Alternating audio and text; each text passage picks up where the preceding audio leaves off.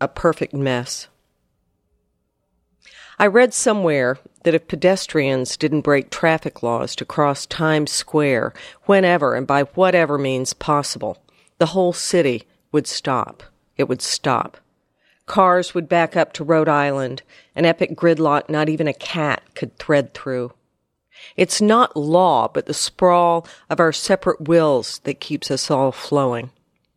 Today I loved the unprecedented gall of the piano movers, shoving a roped-up baby Gran up 9th Avenue before a thunderstorm. They were a grim and hefty pair, cynical as any day laborers. They knew what was coming. The instrument white lacquered, the sky bulging black as a bad water balloon, and in one pinprick instant, it burst, a downpour like a fire hose. For a few heartbeats, the whole city stalled. Pauses, a heart thump. Then it all went staccato. And it was my pleasure to witness a not insignificant miracle.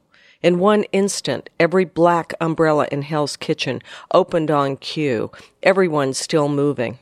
It was a scene from an unwritten opera, the sails of some vast armada. And 4 old ladies interrupted their own slow progress to accompany the piano movers, each holding what might have once been lace parasols over the grunting men.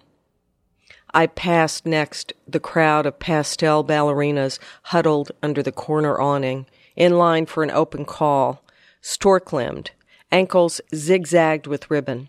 A few passed a lit cigarette around. The city feeds on beauty, starves for it, breeds it. Coming home after midnight to my deserted block with its famously high subway rat count, I heard a tenor exhale pure longing down the brick canyons. The steaming moon opened its mouth to drink from on high.